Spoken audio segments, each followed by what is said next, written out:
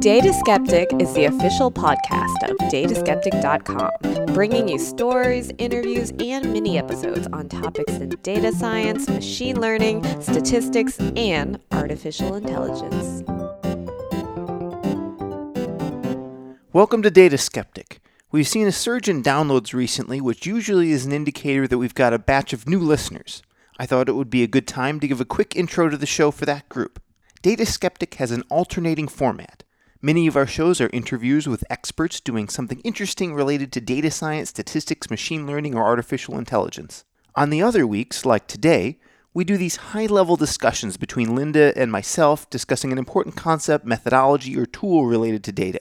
By the way, in case it's not obvious, Linda's my wife. She's very bright, as listeners know, but her background is not data science, so she helps bring a fresh perspective to these topics. I sometimes like to think of these mini episodes like a sort of game show where I'm earning points if I manage to get her interested in the topic or get her to understand the key truth of it. One method I sometimes use for trying to do that is to relate the topic to something she's already interested in. One such go-to on the show is discussions about our pet bird Yoshi. Yoshi is a lilac-crowned Amazon. You can actually follow her on Facebook. We usually can't have Yoshi in the studio during recording because she's really noisy when other people are talking. But on this occasion, we brought her in, and if you listen carefully, you can hear her contribute to the laugh track of this episode. All right, Linda, let me ask you this. If a CEO wanted to understand whether or not their company was in a healthy, stable position, what do you think they would do?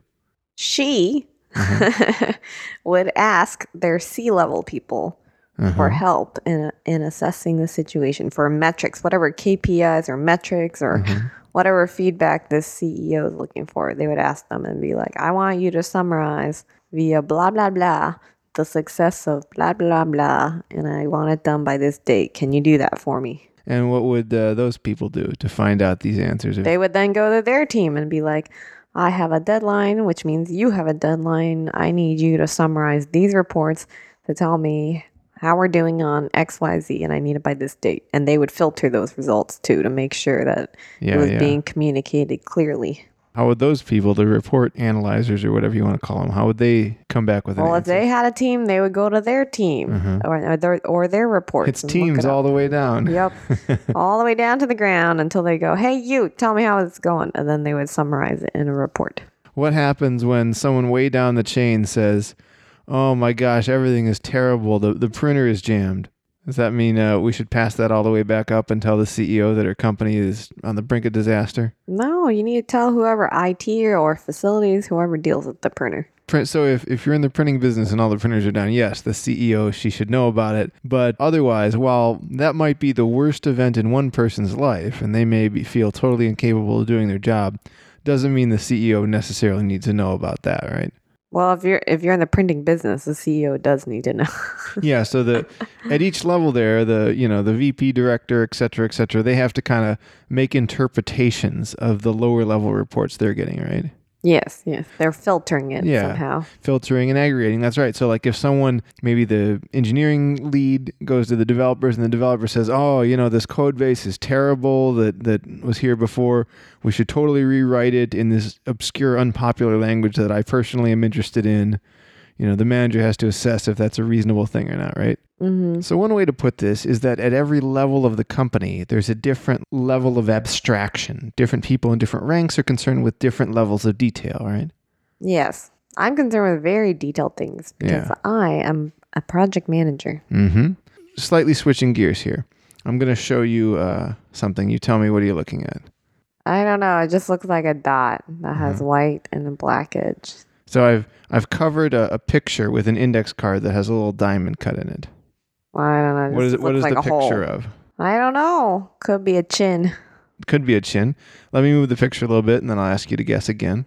I have no idea. Again, it has a light and a dark edge. Oh, but there's an edge. Oh, you're seeing something, huh? Well, before there was also a light and a dark edge. All right. So what is this a picture of? I said I don't know. Why? Well, I've shown you two different parts. How do you not know what this is a picture of? I'm a Lindy. Why is this a difficult problem for you? I don't know. They just look like black and white to me. All right, let's do one more. That could be an eyebrow, but I can't tell. I'm seeing like light and a dark. So how you're able to see light and dark. Do you have any guess how we could do that on a more mathematical level? No, how? So what is an image but a collection of pixels? And all pixels have intensities, right? Well, the deepest color is black and the brightest is white. So everything between it can be a different value. And then obviously there's different colors. Yeah, so for every row, you expect to go from a bright intensity to a low intensity and see that repeat itself. So can you see how mathematically we could make an edge detector by looking for these patterns of high, low intensity? Okay, so that edge detector is kind of like the lowest level thing we want to do with an image. And then maybe we could assemble the edges into other things, like 4 edges can make a box.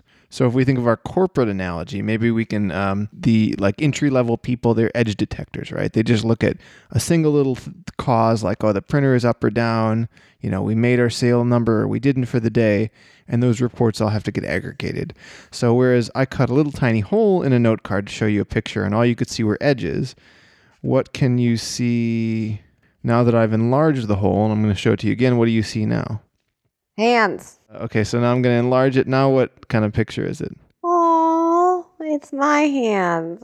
Me and Kyle were hugging at the Christmas party. Right. So how come you couldn't tell that this was a photo of us at a Christmas party the first time I showed it to you? I guess my hand looked really big. I'm really shocked. This is like that episode of The King of Queens when they have a painting made and Carrie's hand is painted too big and she doesn't like it. Only this is a photograph, so it's the real world. Maybe you have giant hands. Here, hold yours up to mine. We've already done this. Oh my God, your hands are bigger. No, they're not. They are. Listeners, you'll have to trust me. I know we're not a video podcast, but Linda has enormous hands. No, no. He's lying. But yeah, the point is you're able to recognize the full picture, but your brain is presumably doing that by assembling all the smaller level components. Yeah. In kind of a hierarchical fashion. Now I want you to look at a picture that I emailed you. Can you pull that up? You got 4 columns with 3 images in each column. And each image is like a composition of a lot of smaller images. Yeah, right? it's lots of squares. It's rectangles that are composed of squares. Yep. And they're the smallest at the bottom, and the biggest at the top, and medium in the middle. Yeah. So start at the bottom layer. And those individual squares, for the time being, let's call them features. And I'll explain what that means in a minute. What are the bottom-most features? You want me to look at the bottom square? Yep. It is a white and black line, and they point in various angles. Right. Now, those are actually, we could call those edge detectors, because those, if you compare them to an image, a small part of an image, if you overlay them and multiply them by each other more or less, then the white parts will stand out and the black parts will obviously fade away. And if you happen to put that over a spot where there's an edge, then it will more or less kind of stay the same. You'll get a really high value. Whereas if there's not an edge there, you're going to come out with something that looks much different from the original image, and you'll get a lower value when you multiply them together. Then you get one number that represents the whole little region. Now, if that number is very high, that means that the feature is present in the region. If the number is very low, then the region is probably very different from the feature. But the point is that the feature is only giving you a high value if the local part of the image is very similar to it. The feature that best aligns to the image is saying like, oh, I know what this is. I recognize this part. This is what I am. It's an edge that's a horizontal edge. Mm-hmm. And that's almost like those lower level workers, right? Like, oh, the printer's not working. Small aspects of the business, but they're still important. But then the manager above them. So that's like you're in a deep learning neural network. That's your first layer of neurons. They just recognize very tiny, simple things like edges. And then above them, the manager neurons, or the first level of managers, the first hidden layer, is, I guess, the second hidden layer. They are going to look at not the actual image, but the outputs of the first layer. If we think just at those basic layers in a deep learning neural network, the first layer might recognize the edges. The second layer might recognize things that are composed of edges. So if you pull up that image I sent you in an email, and I'll put this link to in the show notes so everyone else can look at it, this shows different representations I should put that with an asterisk because in order to get it to look like this, they had to do a couple of steps, but we'll leave that for another time or something. But at the lowest level, you can see the bottom row are these features, these little squares, which are what different aspects of the deep learning neural network are trying to find. And they're just like edge detectors. Now, if you look above that, what do you see in the row above the bottom row? Cutouts look images zoomed in and cropped in different areas. Right. So actually, they're not technically, I know to your eye they look zoomed in and cropped. They're not actually zoomed in and cropped. These are things that emerged from the lower level components. Some of those things look like eyeballs and noses, right? Yes. So I guess technically an eyeball and a nose, these are just compositions of different types of edges. An eyeball is kind of like a circle thing with maybe an eyebrow above it. A nose is sort of like two darker spots with a brighter spot for the ridge of the nose, depending on how big your nose is. Or how small your nose is. Do you have a nose complex? You bring this up a lot. Kyle has a big nose. Maybe my nose is average and yours is below average. I do have a small nose. It's very flat. Kyle's is very much protruding from his face. Much protruding? What does that mean? Your nose protrudes from your face. I think by definition that, with the exception of Skeletor, don't all noses protrude from one's face? My nose is very flat like Yoshi's. All right. Well, hopefully then there's more than just one nose detector in this neural network because I wanted to recognize both of our faces. But essentially what happens here in deep learning, this is why I wanted to talk about it in terms of automated feature recognition, is that at every layer you can define elements of an image based on components of the lower level image, kind of like the analogy in the company, that at every managerial level they have to synthesize the reports of the lower level people, and then they themselves present a new report. Now, feature engineering is an important thing for a data scientist. We usually spend a lot of time doing stuff like this. For example, right now I'm working on a fraud detection problem. The real hard work here is not making an algorithm calculate a model, but it's deciding what types of features I want to look at. So I don't want to give away, any like the trade secrets we might be developing, but it would come as no surprise that someone who, their billing address is in Indiana, but they're trying to make a purchase from Argentina. Now that could be valid, they could be on vacation, but that's a little bit suspicious. So that's something you want to look at and consider. And you want to consider a bunch of other stuff too, right? Like I guess a lot of fraud happens at gas stations more so than at other places, I'm told. Well, I think if you're going to steal a credit card, the first thing you do is go get gas. Do you use up a lot of gas in the act of stealing credit cards? For some reason, when I had my car/wallet stolen, they immediately went to a gas station. Wallet? Well, my wallet was inside the car. Oh, I see. So, yes. Well, why did you have your car so close to empty? No, they filled up gas multiple times. It was like they called their friends. I was like, hey, I'm just going to be at this gas station, fill it up, free fill-ups. All right, so that's very suspicious behavior. A person who buys more gas than fits in a conventional car, that's not necessarily fraudulent, right? Maybe you're like 2 cars are going to go on vacation, you fill them up on one card, but that's pretty suspicious. Well, I wish the credit card company had a detector. Well, maybe they should have hired me.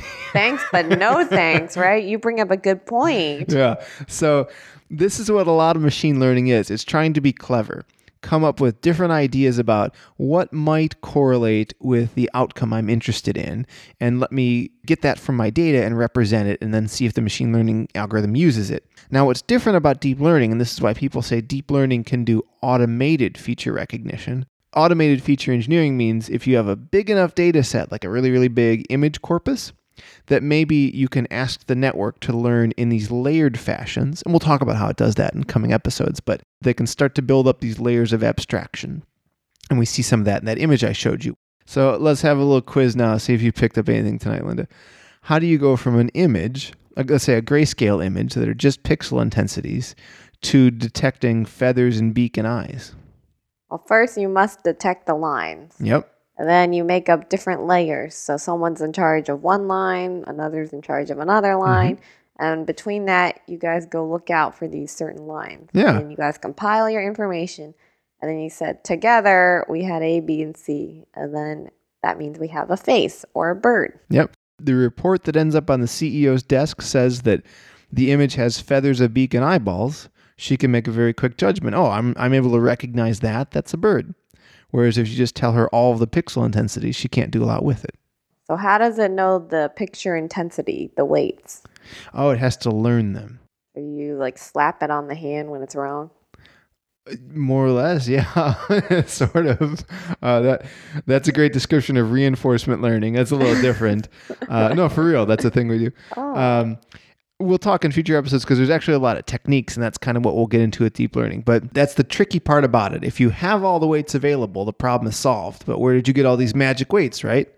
Well, we'll talk about techniques coming up for how you do that.